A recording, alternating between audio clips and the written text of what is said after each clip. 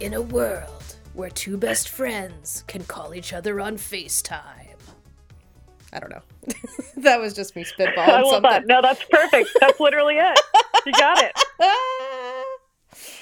Hey guys, welcome to our super amazing new podcast. This is the inaugural episode. Da, da, da, da, da, da, da. And so we're going to tell you a little bit about ourselves, the wonderful sci-fi utopia we are creating here for your listening pleasure. And also, then we're going to talk about our favorite bad bitch, Carrie Fisher as Princess Leia. Yep, we sure are. All right, so this is Space Bras. What's this show about? Kate, my dear friend, who I just introduced, sort of. Well, it's kind of about, like sci-fi and women-centric stuff, but of course that's been expanded into wider representation and just breaking down some of the cool, weird ways that we talk about technology as a way to, dissect society. Also, muscular space pirates and hot Princess Leia. What else? What's not great about that? We're not, this is a promise to you right now, we are not going to talk about any unattractive people ever on this podcast. Of course, the definition of attraction is very, subjective. I mean, so, yeah. Oh, God. Get that patriarchy bullshit out of here. No way. Yeah. So I'm Mary Johnston, and I wanted to do a podcast about feminism and science fiction because I kind of grew up with it. My first loves were Star Wars and Blade Runner and then the series Dune. And I think the reason I love science fiction so much is that it gives you this little contained space to tell a story and you get to kind of build it from the ground up. I love things like dioramas and Thorne miniature rooms and Polly Pockets and nooks and crannies and these little spaces that you can just fill to the absolute max with a perfect little ecosystem. The more thoughtfully detailed, the better. And science fiction does that in literature in a way that scratches that particular itch for me. And I think it's an amazing platform to look at the way women are portrayed and move through these worlds. And they kind of follow our rules, but they also follow the rules that I've set up in this little contained space and allow us to evaluate our own path in this world. Yeah, my parents also were mega nerds. My dad wore pocket protectors in school and only didn't get beat up because he tutored the toughest guy in high school. So yeah, my dad got us started on Star Wars. He watched a lot of Star Trek Next Generation, the standard sci-fi stuff. And I've always loved that it's world building, but you create new rules and you're able to tell stories about humanity that you can't tell easily in other conditions. And it's what you're talking about. It's world building. It's spaces. It's dope. Great. You might be wondering why you guys calling your show Space Bras. On the first day of filming Star Wars A New Hope, George Lucas came up to Carrie Fisher, who's, getting in makeup, getting her severe pink cheek applied. And he looks at her iconic white dress hung up on the door and says, "You can't wear a bra under that dress." And she asks him why. And he says, "Because there's no underwear in space. You go to space and you become weightless, which is fine. But then your body expands, but your bra doesn't. So you get strangled by your own bra." So after that, our dear, lovely lady Carrie Fisher told her friends that no matter what, she wanted it reported at her death that she had drowned in moonlight, strangled by her own bra. So this title, Space Bras, is a humble tribute to all the sci-fi women and badasses and all of the above who have come before us, who, like Carrie Fisher, use wits, nerves to twist up all the problematic shit and be the original kind of glass breakers. Can you call them that? I mean, I know it's fiction, but they represented the kind of women that we weren't being shown. And that broke down barriers for lots of girls who had dreams, like me and you. So Yeah. This is almost like this title is a humble tribute to something that we love and respect and care a lot about. Yeah. Especially Carrie Fisher. I mean, I think every woman every day faces things like this. Maybe not as bad as this, because this is literally her boss coming up to her when she's 19 years old and telling her not to wear underpants, right? Literally, that is what's going on. And in a public space. What a good sense of humor to have about it. Yeah, for real. And she must have known it was ridiculous, right? Like, at the time. And she decided that she was going to take this moment and she was going to twist it into something that would raise us all up and sort of mock the idea. Also, what exactly do men think bras are about? Like, yeah, like, where are you going to be strangled by a bra? Like, I get, like, like, maybe, all right, let me just say, your bra would break, A, and B, why is it around your, like, how is it around your neck? That's what I want to know. So my question is, why isn't he worried about Han Solo's tight pants? I mean, yeah, right. Like, your bra is tighter certainly than usually your shirt is, but like, 100% of your clothing doesn't expand in space. Like, yes, sure. No, for sure. Does not. Do you make feel sense. like on some level, Carrie Fisher got a kick out of telling that story because she got to kind of be like, I know, wasn't that a creepy thing for someone to say? Like, like on like a subtweet level, Yeah, because I feel like, she does like, and they all do have to kind of they're not gonna put George Lucas totally on blast, right? Sure, absolutely. But I do think this is a subtle way for her to be like, yeah, George Lucas, the guy who like invented Ewoks, he is also a creep. Sometimes he's a creep. He may think that making a child smile is way more important than not being racially insensitive, but he's also a creep. Yeah, no, totally. So I think of the way we want our show to work is we're going to pick a piece of media or a character or kind of a general concept from sci-fi that relates to sci-fi, and we're going to center our episodes around that and kind of dig in from a feminist perspective. So this week, and in fitting with our title of our show, we're going to start with the OG Princess Leia. Huzzah! Exactly. All right. So we're going to start, of course, Star Wars is like a monolith of things that you can talk about. So wrapping your arms around this universe is very, very hard. But we're going to do our best. And I think we should start with our handshake with Princess Leia, with her in New Hope.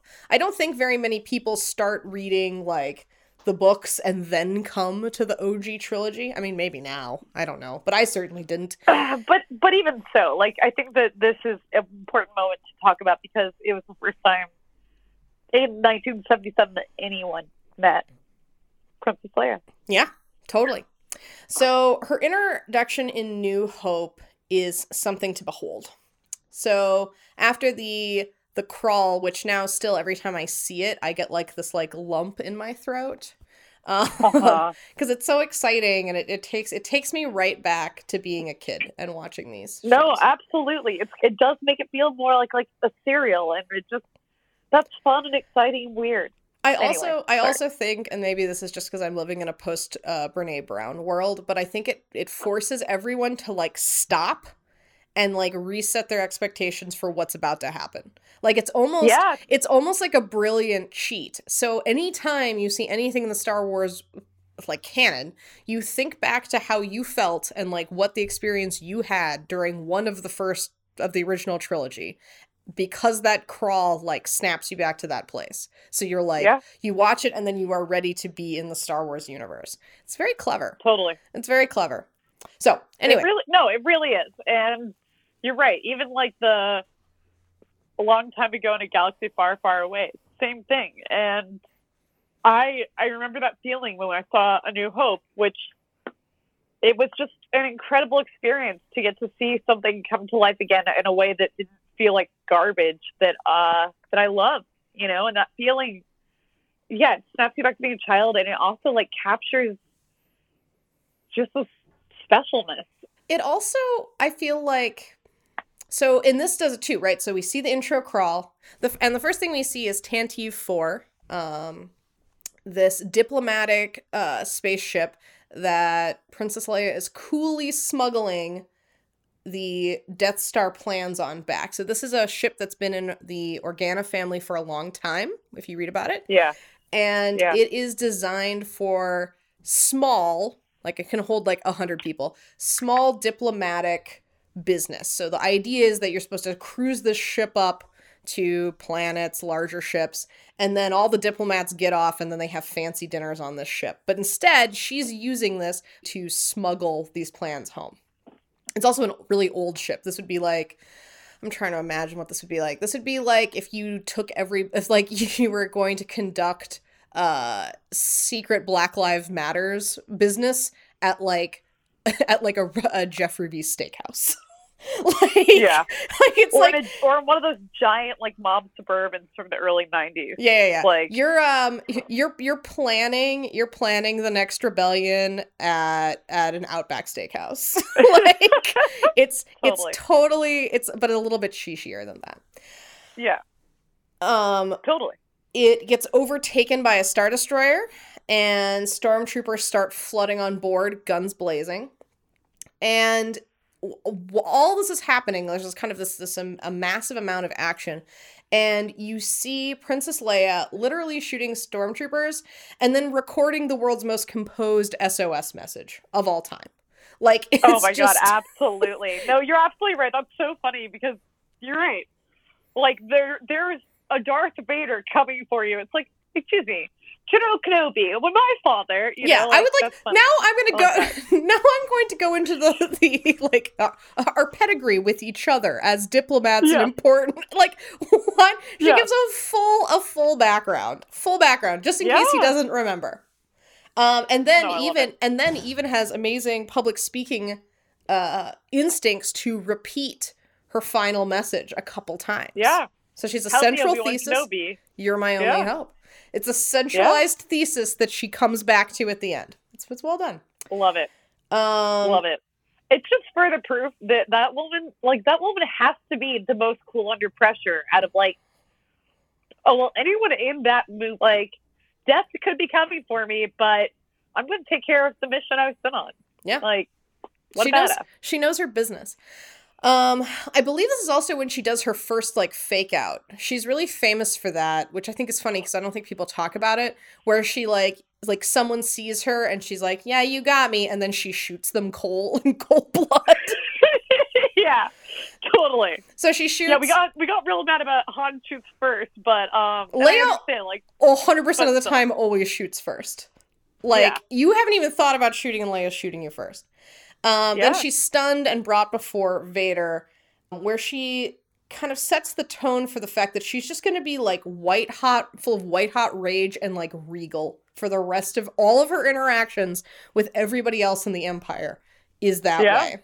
Which is interesting, actually, because so I spent some time with the original script, just kind of reading it for like stage notes, which there are precious few. Did you? I did. There are precious few. I love that. And the ones that are there, I don't think are real.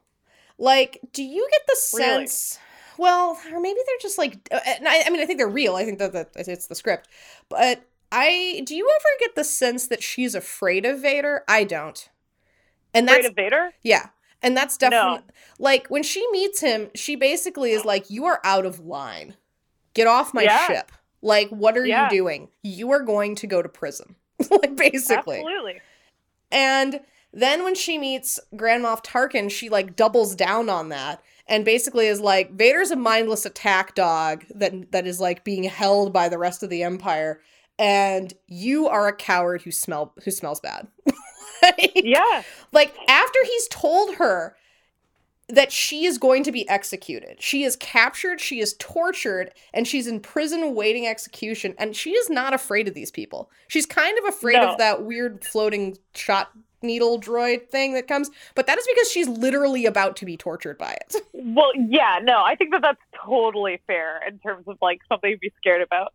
I recently read, from the Journey Star Wars series, Leia, Princess of Alderaan, and they actually, you see the first time she meets Grand Moff Tarkin, because she's like a part of like this young diplomat. I think of it as like Model UN. I'm sure it's like supposed to be a lot more prestigious. Leia's a page. She showed up. But, She's like, wearing like an Ann Taylor loft blazer for her first day. Well, no, exactly. She like calls herself an intern a bunch. Like, it's really That's funny. amazing. She's real sweet. But like, she realizes even in that capacity that like this guy is like using them to try to justify colonizing planets and stuff like that. And she sees through him like from the start. Partly because her father is a great diplomat and he's taught her a lot. Her mother is queen. Her father's just a viceroy, which I imagine is less than a queen because, you know, come on, guys. It is. But it is. But yeah, no, it's really interesting seeing like that backstory, and also you kind of understand like how much she cares about the rebellion and why she's willing to risk her life. And would you recommend it? It's been a long time since I've read a Star Wars book. Well, so let me just say like so no spoiler. Everyone should read it if you have time. It is like a very pleasant read. You get a little background on Admiral Holdo, who proved me otherwise is Leia's girlfriend in the last movie. So, you know, whatever. But NBD. But no, but she finds out her parents have been secretly doing this rebellion. They won't let her help. She ends up like convincing them to let her help because she knows that something terrible is about to happen. But she's faced with this choice. Would you rather keep Alderaan safe because it's a beautiful place in the world and it should always exist?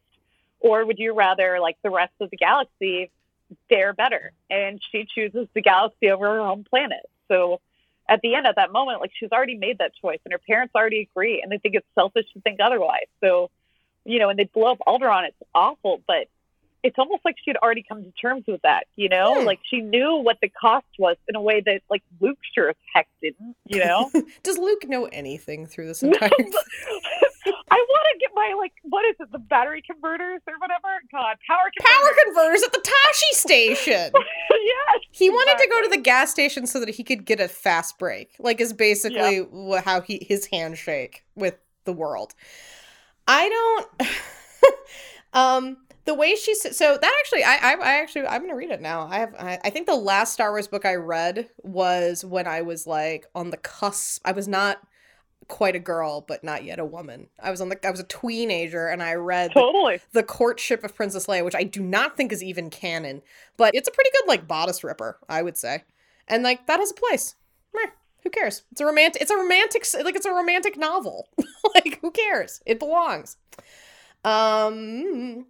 Totally. Well, I don't know if that's canon, but like this actually has her meeting her first love, and her first love is a very, as her mom calls him, a very suitable man. And she's like almost says like, it makes me a little sad. I feel like everyone should be with a scoundrel at least once in their life, and then you and then she looks at and then she breaks the fourth wall out of a book and winks at you. Yeah, right. Exactly. It's hilarious. Then every heterosexual woman's uterus kind of does a lub dub. Yeah. Right. I get you. Totally. Really funny. But it does go through that relationship, and you know it's interesting. And I don't know if we're doing any spoilers, so I won't give anything else away. But I feel like it contextualizes like maybe why Leia ends up with Han, you know, in a way that just meeting her on her own. I know that there's a younger generation of girls who thinks that Leia is just like a love interest. I think that's a totally short-sighted reading, and I think don't even worry, we're gonna dig into that. That's some nonsense. Yeah, that's there. a little knee-jerk reaction-y, but I mean, I think that, yeah, read Leia, Princess of Alderaan. It's a really interesting book. It talks also about how beautiful and amazing Alderaan is, which, you know, pour a little out through the full planet that isn't, and do it. It's lovely. Yeah, and I mean, just kind of going off the romantic, like she's a romantic figure. She is certainly, which is important and good, but this initial, you know, in New Hope, she is not positioned that way. We meet her as a brave protagonist. Absolutely. And she's not a plot point, and she's not a romantic foil. And like in the No. traditional sense at the very least. Like, And she very clearly is not a damsel in distress, which like I feel like is still a pervading trope. Was a pervasive trope, especially in sci-fi at that time. And from a she grabs the gun. Yeah. So someone's got to rescue us kids, you know, like. Yeah. Well, from a very high level, you can understand. It's like if you explained this like briefly on a cocktail napkin, I would not blame someone for thinking this was basically Mario in space. Like, you've got your princess totally. Is in a moon castle, and you got to go find her. But it's not like that at all. Like, she turns it on her head by being... technically, she's the third protagonist we see, if you consider the droids the main characters of the movie, which I do. Which I 100% that's do. Arguably fully true. Yeah. Because unlike the other movies, like, we do start really with just these droids. They are our thread. We're rooting for R2-D2 and C-3PO before we're rooting for Luke. Yeah. I mean, like, the characters I identify with in the Star Wars universe start with R2-D2. So, I don't know what that says about me, but it's true. But they're, like, the main characters. And, in fact, the first time, like, what is kind of fun about Leia, I think, is initially the first thing we know about her is they're like, she's not going to get away with it this time. Like, there's no escape this time, which automatically puts you in the position where, like, this is not her first rodeo. She has shot stormtroopers before. She's done these things. She's run daring missions before. She is, like, old hand at this. She's like the wise old cowpoke that rides into the town and picks up the kid. She is Rooster Cogburn, and Luke Skywalker is that plucky young girl. Like, that is the case. No, totally. I think the same argument they make about, like, Peeta and Katniss, that Peeta is, you know, the traditional girlfriend. Like, I think you can make that about A New Hope. You know, like, like Luke's the last one who's never been invited to the ball. He's almost a Cinderella at the beginning. You know what I mean? What? I have to stay on the farm, and I can't go out with all my friends. Whoa, poor lonesome farm boy. You know? Yeah. He's stuck.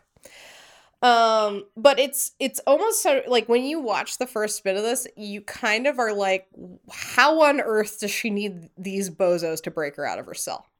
Like, she's so self-possessed. It's weird. It's weird. She's got, like, grit, like, you know? Like, She actually is, like, she's basically exactly like Han Solo. Like, actually. Like, no, absolutely. Like, Han, like, has the only difference is that Han comes with different baggage. Han has baggage in terms of, like, he owes the bounty hunters some money. It wasn't something I noticed until I was an adult, but when you're watching, like, The Empire Strikes Back, it's not like he wants to stop the fight. He wants to go pay off a debt because he doesn't want to be killed. And, like... Yeah, she's when you get to the end of the movie, you're like, oh, that maybe was a good idea, bro. She's less emotional than he is. Like, she's kind of, like, sorted out how her life is going to be and, like, and become, like, emotionally good with it. And he hasn't yet. Like, those are the big differences, which are also kind of cool. Unfortunately, like a lot of things, I think that's kind of one of the places where I don't think that was, like, a feminist choice on the behalf of George Lucas. I think he basically was like, we're going to have this woman, and we don't really need to give her much of a backstory. We care way more about the backstories of the men. The men are more complicated. Leia is not as complicated because of that, but the fact that Carrie Fisher kind of gives her this, like, courageous read as a character and makes you really believe and sells this kind of concept that you could have, like, a 19-year-old who's leading a rebellion and is self-possessed enough to, like, stick to her story no matter what. Like, keep her composure no matter what. Do whatever needs to be done no matter what. Absolutely. You see her as just strength personified. Yeah. So I kind of, I mean, I think if it was made now and it was made by somebody who kind of understood more the nuances of characterization and cared enough to give that to a woman, like, Yeah. I think we'd have a little bit of that for her more. Like, I don't necessarily think that her, I wish she was more complex ultimately, but it sort of reminds me of, it's like, we need, she's an early person of representation, right? Like you kind of simplify them down to something such that a lot of people can kind of attach themselves to that. I do like that later on we get the reveal that she is actually, you know, full of power, could be as powerful as who then becomes our protagonist, you know? Right. She's like revealed to be she could be a Jedi master. Yeah, if she wanted to be. A potential Jedi, yeah.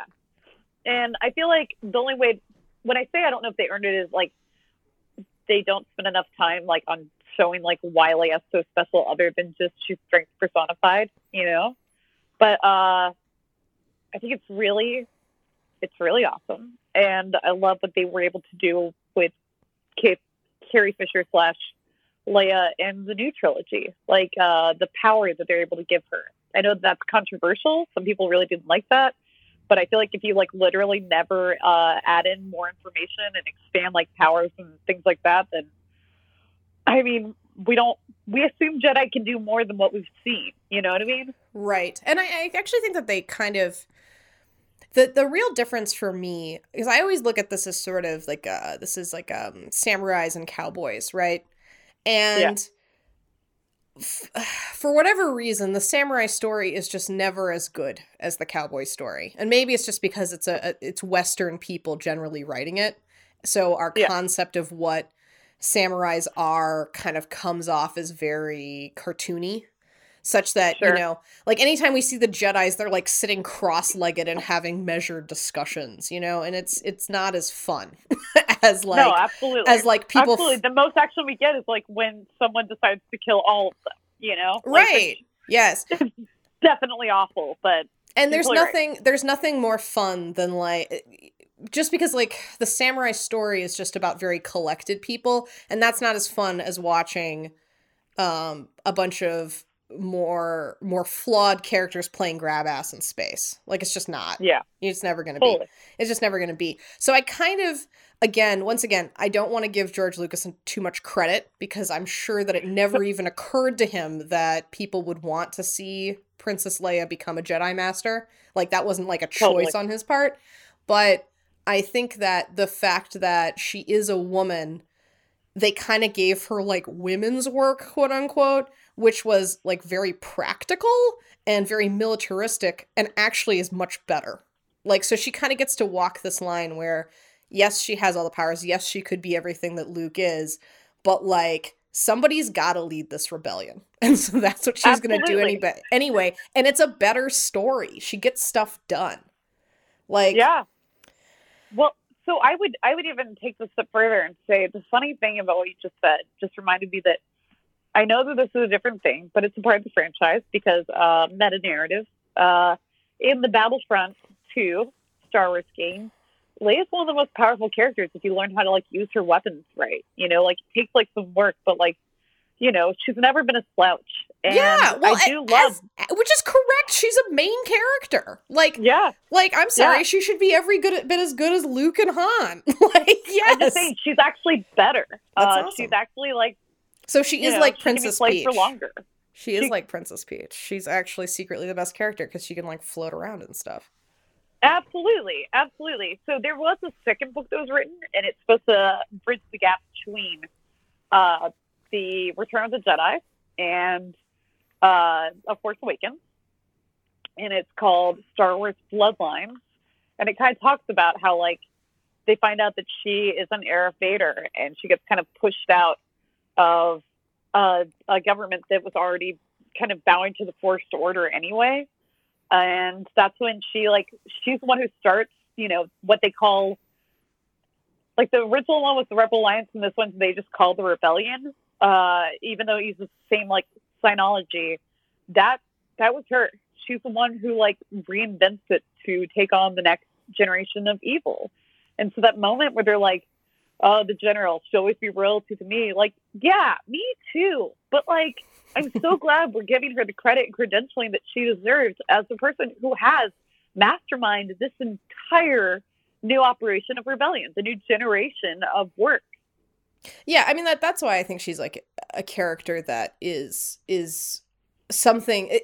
She makes the most sense when we dip back in with the more recent movies, and you find out that Luke is just gone and Han is like up to his old ways and like and she's the only one trying to hold the galaxy together. Well, and she's a general. Like she also is where she also is where she's originally was. Like basically, and I think it's kind of a failing on the most recent movies, and you don't even get me started about the fact that apparently no one has Dr. Spock in space.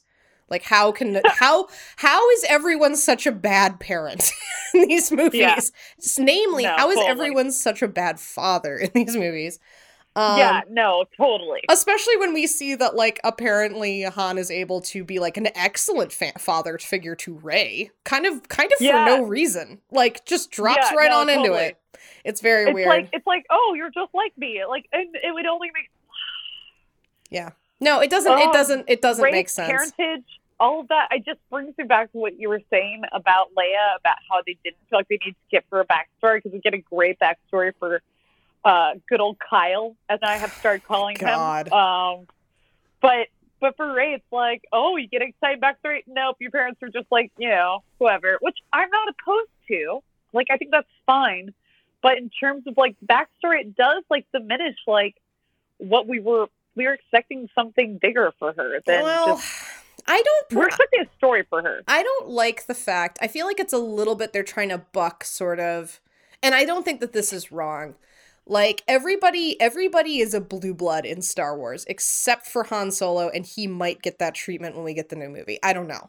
But, like everyone's a princess. Everybody is, like, destined. There's a lot of that, and I don't think it's wrong. I think, like, kind of the way that they're moving is more to democratize that and be like, no, anybody, like, these are just normal, everyday people, which is a great direction, and I applaud it. But I think the whole, like, Rey thing is just, like, a fumble. I think it's a symbol that they didn't have a goddamn plan. Like, they Absolutely. Well, and apparently they didn't. And that is the most frustrating thing that I had to learn, was that when J.J. Abrams handed over the movie to Rian Johnson, and is like, whatever you want, man. And now it's going back to J.J. Abrams, where, like, Rian Johnson didn't tell him what to do next. And he was like, well, as a fan, I'm excited too. And it's like, dude, that's not how narrative works. It's incredibly frustrating. Yeah, I mean, like, I basically don't trust Disney as far as I can throw them. I mean, they're in this to make some money. Yeah.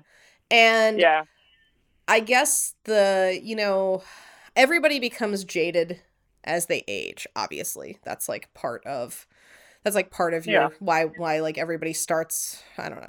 That's why people like decide they want to vote for Ronald Reagan, right? Like you become but I feel like my biggest point of becoming jaded is realizing that nobody has a goddamn plan, and even if there is a goddamn plan, no one sticks to it. And that is frustrating for me as a person. We think that this is like a functioning ecosystem, and we're planning it with crop rotation so that this farm can last us for generations upon generations. And actually what's happening is it's mountaintop removal.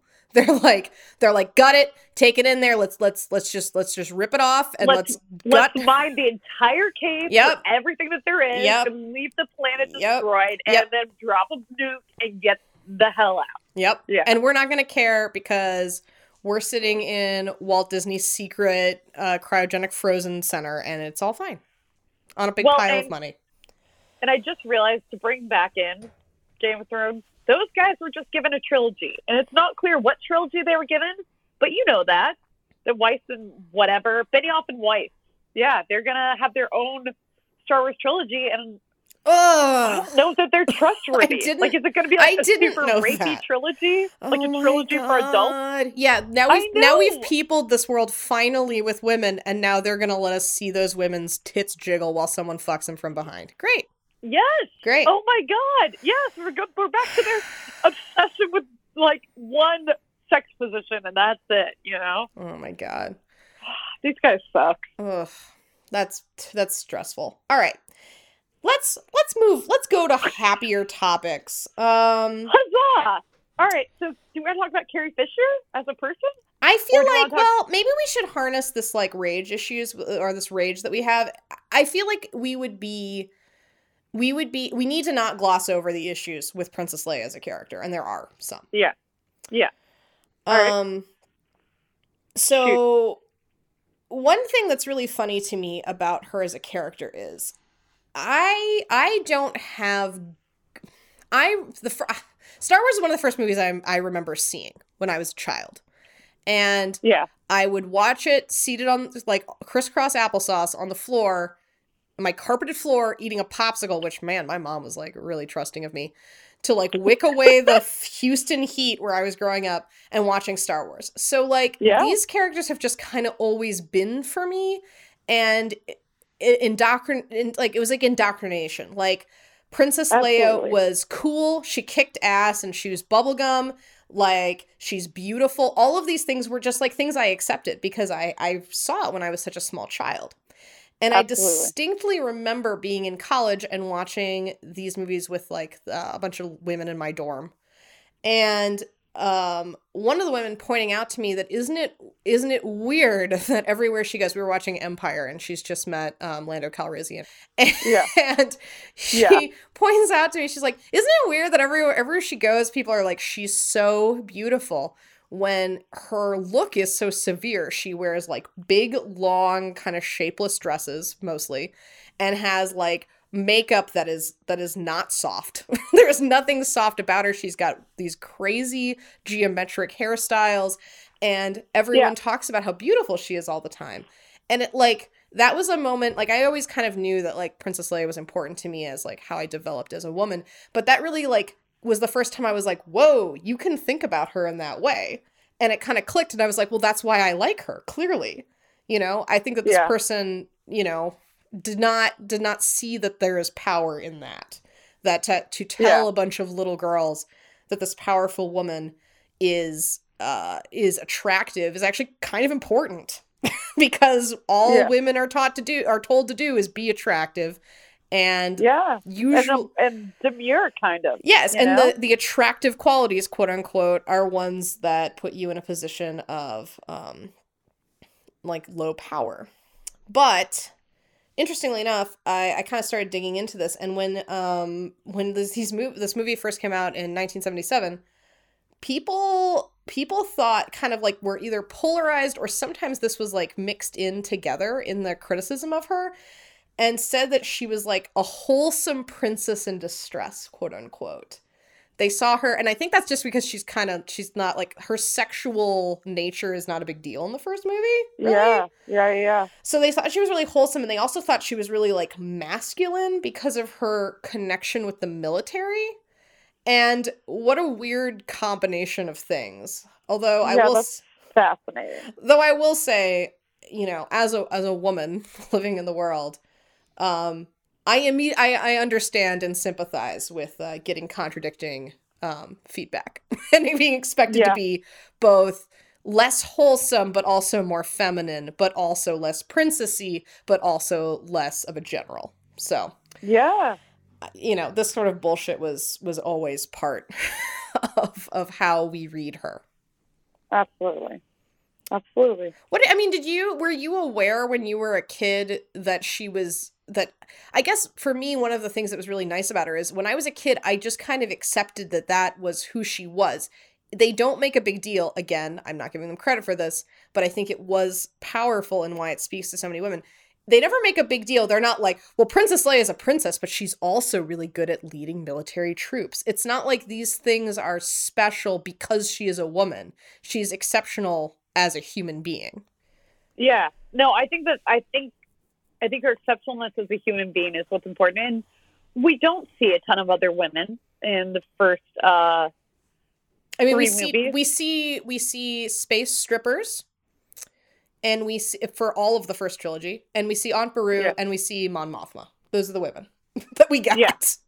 Right? Exactly. exactly. So it's not like there are a ton of others to compare her to, but I accepted her exceptionalness. I accepted that women could be strong and good at a multitude of things, that they could be kind of the rock. And in so many ways, I feel like Leia never loses sight of what the goal is, in a way that I don't think you could say about Luke or Han. Well, I think she knows what the goal is and they don't.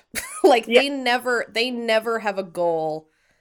They never have a goal. I would say. For sure. And that even like kind of extends to like when C-3PO plays back that old message in The Last Jedi. And he's like, "Oh, that was a dick move" or something. He doesn't say that. I'm sorry. And he's I would love it if C-3PO was like, you know what? I'm just gonna break that down. That was a dick move. No, but it's Luke is with R2-D2 and The Last Jedi and the Millennium Falcon, and R2-D2 plays back the original message that Leia sent to Obi-Wan Kenobi. He's like, "Oh, that was a low blow" or something of the sort, like a cheap move. Yeah. Well, and what he means is like, "Oh, you're just pulling on my heartstrings about Leia." But I think almost R2-D2 is like, "No, you're missing the point. Like, this isn't about just going and showing up for like people that you love. This is about, it's always been bigger than this. You can't just walk away." You know what I mean? Does that make sense? Yeah. I mean, when I think about it, and this is totally me like shooting from the hip, because I have not vetted this strongly, but sure. I'm pretty sure the only like risky thing Princess Leia does, strictly for what one could argue is selfish reasons, is rescue Han Solo from Jabba's palace. Absolutely. In fact, that's what I was thinking of too. Yes. And I almost feel like, and like, surely she deserves that. Also, I think it's hilarious that clearly, like, Luke is just not talking to anybody because he has like a sub version of her plan, which is not as good. I mean, yes. And they both fail, which is also great, which I think we can get to that. But speaking of Return of the Jedi, definitely the thing that is the most damning about Princess Leia and that people want to bring up again and again is the gold bikini, the slave outfit. So you've heard what Carrie Fisher has to say about this, right? Yes, and I think first of all, I think it's beneath her dignity that people bring it up with her. I always think it's funny when people want to ask actresses, it's a trap, right? Like, it's a trap to be like, how did you feel wearing that very sexualized outfit? You know? Yeah, no, absolutely. And and there's no good way to answer that, right? Like, no. You get crucified no matter what you say in that scenario. Like, I wouldn't blame her if she was like, you know what? I was smoking and I'm glad that I did it. I don't know. I don't. The gold bikini is really weird for me, because definitely when I was a kid, I knew it was like titillating. You know, obviously, it is. No, everyone did. No kid was able to see that and not understand like what the purpose was. Yes, but and many movies, including Star Wars, for me, mostly because of Harrison Ford, though, have moments that spark sexual awakenings in kids. There are sexy characters all the time, all over the place in children's movies. And I don't necessarily think that's a bad thing. Like, I think it's fine. You know? I don't have really an issue with it.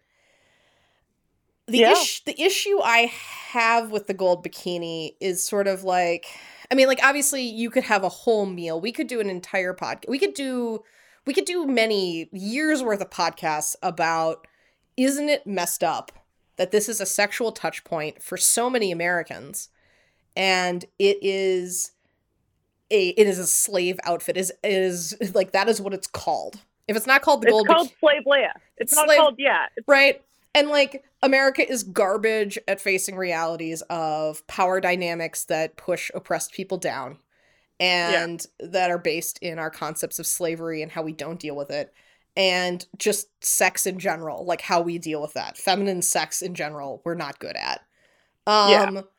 So like, totally. So like, we could make a whole meal out of like what that means, but mostly it upsets me because I think it's majorly shitty that Leia as a character is bogged down by this outfit, because it's such a tiny moment. It really is. In everything else. Yeah, it really is. And like, I do want to kind of read the quote from Carrie Fisher, if you don't mind. Oh, please about do. this, Please because, do. Yes. like you said, I think it's the best reaction. And she was talking about parents who flip out about the outfit. Yeah, parents And- who ask her what they're supposed to tell their kids. To which I Yeah. would be like, I have boobs and a vagina. That's what I would tell them. No, totally. And depending on Totally. how the children want to live their lives, they might have those things one day too. Right. Tell them that a giant slug captured me and forced me to wear that stupid outfit, and then I killed him because I didn't like it. And then I took off backstage. And further, she's described that as, I had a lot of fun killing Jabba the Hutt. They asked me on set if I wanted to have a stunt double kill Jabba. No, that's the best time I ever had as an actor.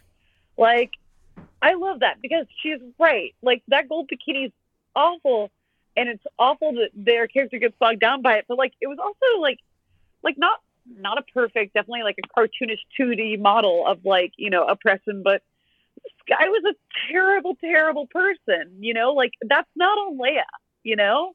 And yes, it's on George Lucas for like being like a gross dude in the background about it, but like, whatever. I think Carrie Fisher's right. Yeah, she's absolutely right. She's absolutely right. She would be right kind of no matter what. Like, even if she was just like, it was a costume. I don't know what to tell you. Absolutely. Absolutely. Like you're right. I don't, it's not that I like want to necessarily, I don't expect anything better from a man who would tell a 19-year-old in his employ not to wear a bra, certainly, than to put something like this out there. Yeah. But at the same time, I don't think it's that offensive. I don't, you know, like... No, it's like, a swimsuit, dude. It's not, like, it's just not a big deal to me. I don't know. It's really not. Like... And like... And honestly, though, like, if you feel like she's being objectified and whatever, she kills the guy. Like, that, you know, like, it's over, you know? But if Leia wanted to wear a gold bikini, like, you know, I feel like it'd be a different conversation entirely. Yeah. Well, it's the whole thing where we want to have it both ways. We want to go to the movies and we want to see beautiful people in sexy outfits, but also we want those people to be wholesome and pure. Like, we're like, this whole thing is just the Madonna whore complex, and I don't care. Like, I just don't care, because honestly, we have bigger fish to fry, and so does Leia. We really do. Like, the cosmetic oppression is not as important as like the actual instances of oppression that are happening all the time.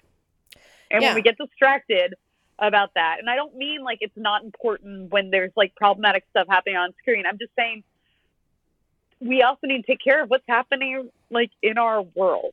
Yeah. You can't just be upset about Leia's gold bikini and not be marching for women or Black Lives Matter or kids who don't want to get shot in schools, you know? Yep. Save your moral outrage for something that like matters. Matters. Or if you find yourself being attracted to the fact that you are sexually aroused by the concept of slavery, take that to your therapist. You do absolutely need help, but it is something that I personally as a human cannot help you with. I support you in investigating those and fixing it. Fix it, Jesus. Like, I don't know. Yeah. No, totally. I don't know. No, totally. That's weird. Totally. I will say though, just kind of like expanding on this and kind of the more sexualization of her as a character, I think that the scenes in the movie that are charged are incredibly hot for being as PG as they are, and I think that that's important. Absolutely, that is important for her as a character. Yeah, like she's like the first time she and Han kiss, hot is on Hop, and like they're so fully bundled up. You know what I mean? Like, but that moment just still feels like a little bit electric. I can't remember. Is that like kind of a rapey kiss? I don't know. It is and it isn't. I mean, I think it's, I mean, like I think it's important always when we talk about this kind of stuff. Like she is consenting to it. Like that's part of it. And like part of her banter with basically her and Han's whole deal is that they call each other out on their bullshit constantly. So like that's kind of like their chemistry and the way that they react to each other. Now, Absolutely. is this something that normal people can do? Probably. Like, can you just assume that you can read the other person and know for sure what, like, know for sure that they agree to something, even if they're, like, maybe saying no? No, you can't.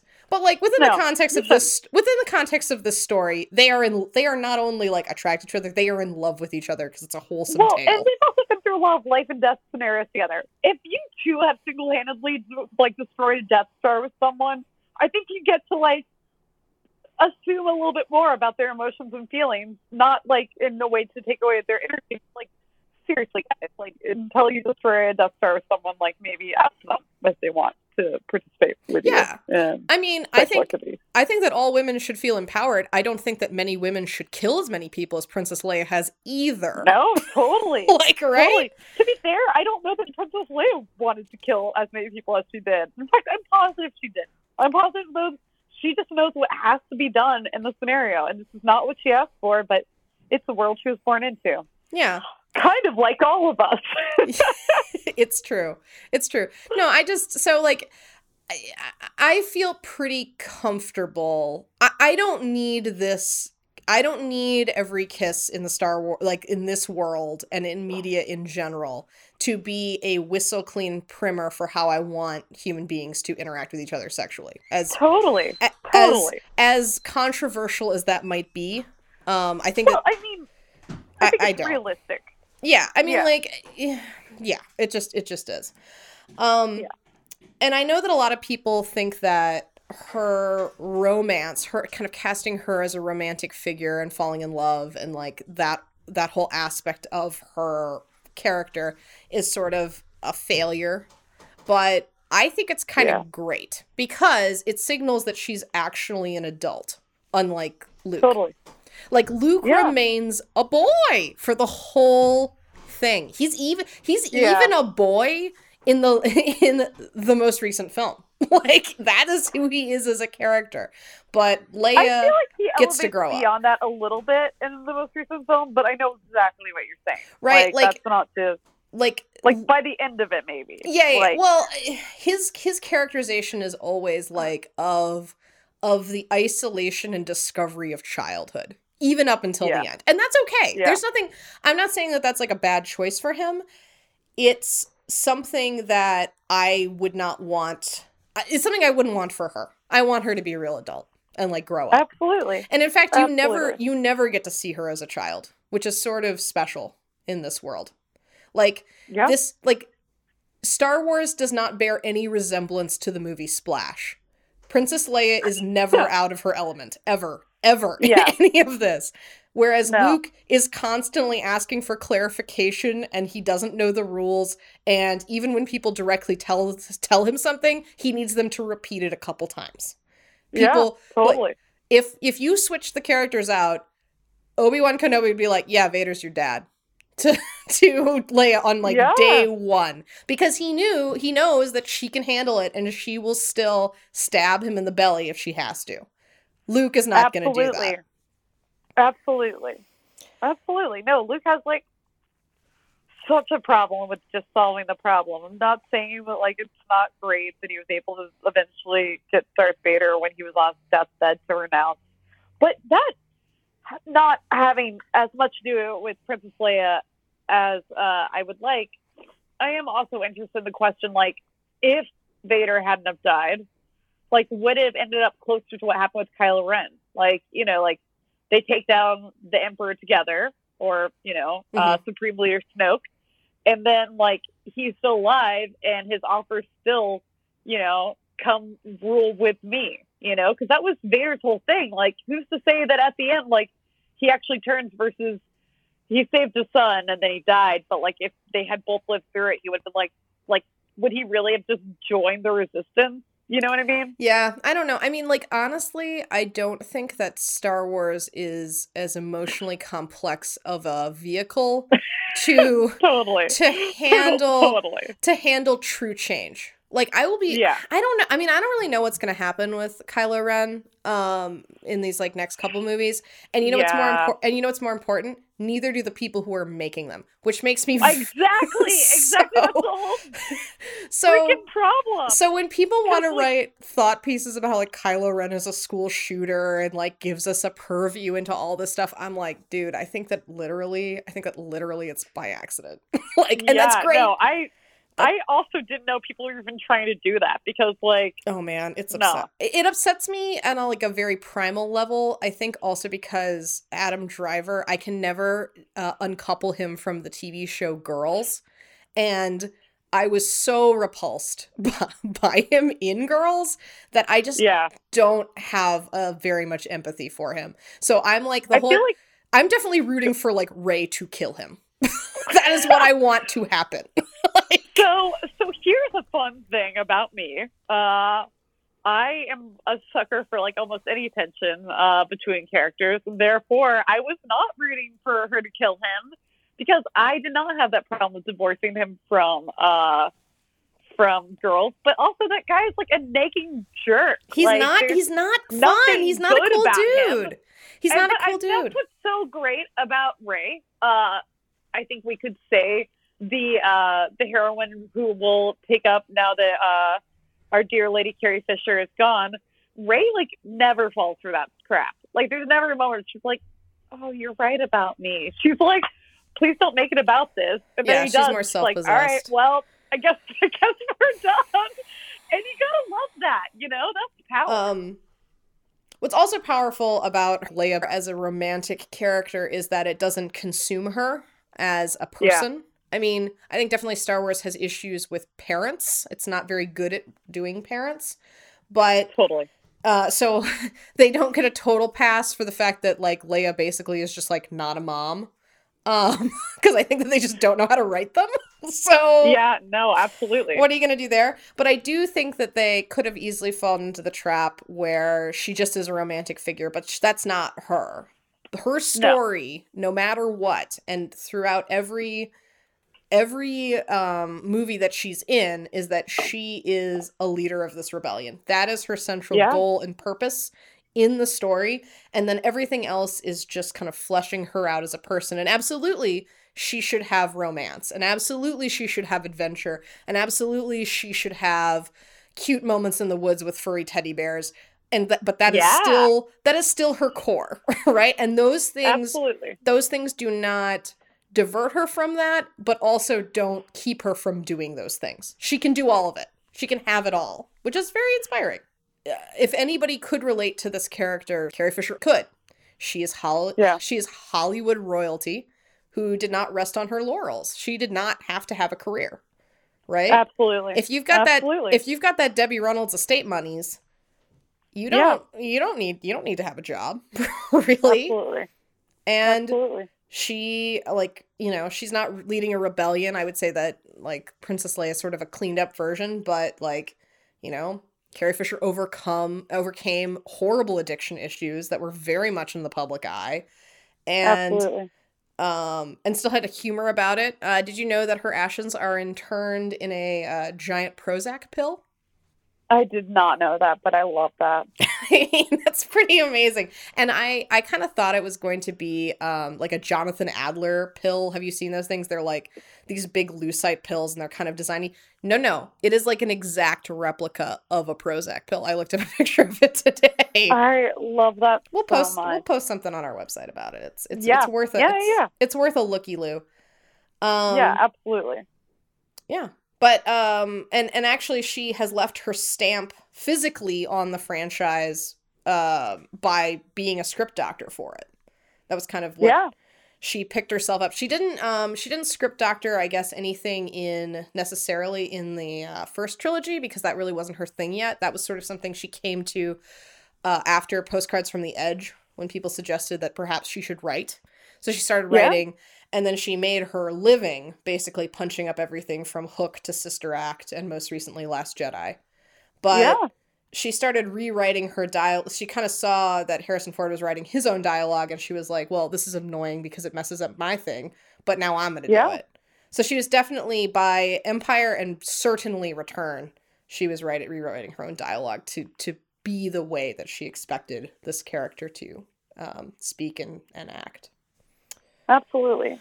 And to like a lesser extent, I love that her daughter Billie Lourd is has been in all the movies in the new trilogy and like has had like just a little bit increased screen time in The Last Jedi. And I like the idea that Carrie Fisher has also kind of bequeathed a little bit of this to her daughter, who seems like a lovely human. Yeah. I agree. And it's awesome that you do get the sense that she is very much respected. Like I'm sure her nobody had a better trailer than Carrie Fisher on Last Jedi. I'm sure. Yeah. Just because of like that's like her status at this point with these movies. Well, and Mark Hamill said it was only because of Carrie Fisher that he got over like being irritated about having to be Luke Skywalker again, because he was like, I kind of felt like curmudgeon-y, like this is all over, and Carrie Fisher came up to him and was like, "You're Luke, get over it," and like gave him a big hug, and that was it. That was enough. Yeah. There is I also read something, I will not be able to cite it because God only knows where I read this, but some production assistant or some, a crew member said that it was cute when everybody arrived on set to start shooting Force Awakens. Both Harrison Ford and Mark Hamill's first question is Carrie here yet? Like they wanted to see her before anything else, like wanted to hang, get the crew back together. I definitely feel like there's a lot of love and affection and respect there, and it translates past just the movies, past just like the culture around them, and Carrie Fisher meant a lot to a ton of people, and I love that her legacy will live on in the Princess General amazing manifestation that Princess Leia became. Yeah, I agree. One of my favorite things about Leia as a character, and I attribute this entirely to Carrie Fisher's portrayal of her, is that Princess Leia does not have a high regard for men and does not give a goddamn rip about what they think about her at any point. Absolutely. And, and all of that. And especially at that time, especially being as young as she was, and, her sort of wisdom beyond her years and competence and all that stuff does make sense for her as an actual person. I mean, she was raised in Hollywood, right? So I'm sure that she was exposed to and saw things and knew things about the industry from an early age that, later caused quite a bit of darkness in her life, but she kind of pressed this. She used it for this character to kind of come from a place of competence and unflappability, which is, kind of the nicest thing one could say about having that kind of life. Yeah, absolutely. Absolutely. Regardless, they're both weird people who live lives that none of us could ever imagine living, probably. Absolutely. I can't imagine being a literal princess on a planet that gets destroyed, nor can I imagine being Debbie Reynolds' daughter child. of Hollywood. Yeah. Well, and somebody who also then puts out there like all of it, Yeah. Read The Princess Diaries, which documents a lot of like her early age on the set. Does comedy and about terrible things that happen in her life, Yeah. She's amazing. Yeah, and they're so unreached. They could be so unreachable, and I think that this is actually, you see this a lot in science fiction movies that are less artfully done or less artfully cast, where you kind of have these characters that don't feel like flesh and blood, and both Princess Leia, and I think it's because of Carrie Fisher herself, have a lot of humanity in them. We identify with them. Like when Carrie Fisher speaks and talks about mental illness, people pay attention and listen and say like, oh, that's something that I can like relate to and understand, even though you might not have firsthand knowledge of that. And that's a testament to who she is as a person. Absolutely. Her warmth comes from her humanity. Both Carrie Fisher and Princess Leia did not live the lives that they expected to. Their plans go wrong. They aren't tactful. They aren't neat people, you know? Totally. They're not something, you know, they are none of the things that we are told women should want to be, ever. But she's always got a plan. She's always got a blaster up her sleeve, and she's willing to shoot. I think that sci-fi is a tough space for women and female characters, for sure. Space, yeah, it's hard in space for women.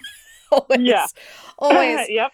And I don't think that she's any different, but she sort of, you know, she is the only woman in Star Wars for so long, and yeah. I think that because of her, we can imagine a future where Star Wars expands to more women. And I think because of her, we can imagine a universe where science fiction heroes are women and save themselves and move the action and are true protagonists.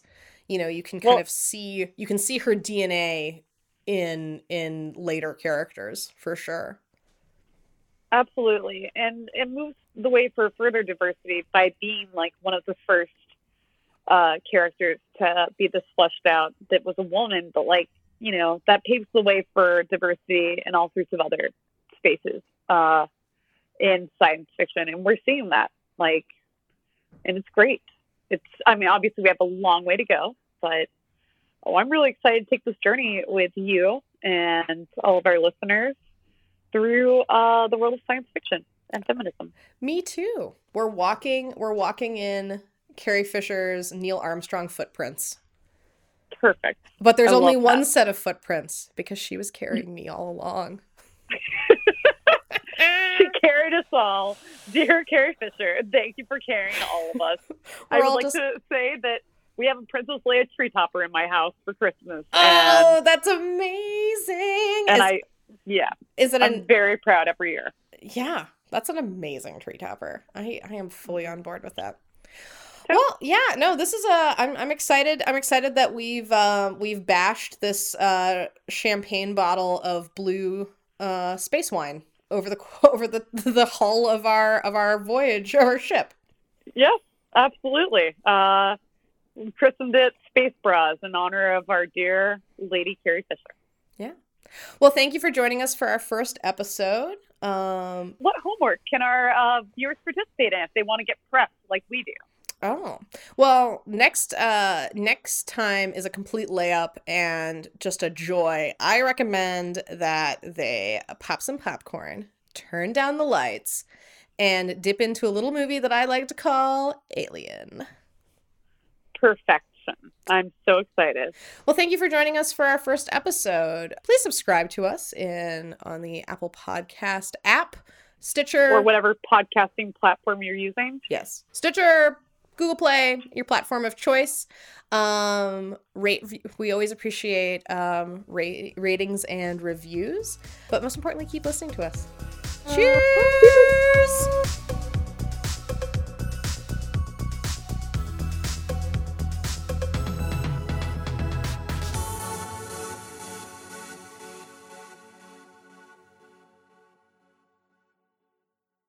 An Outrageous Mechanisms production.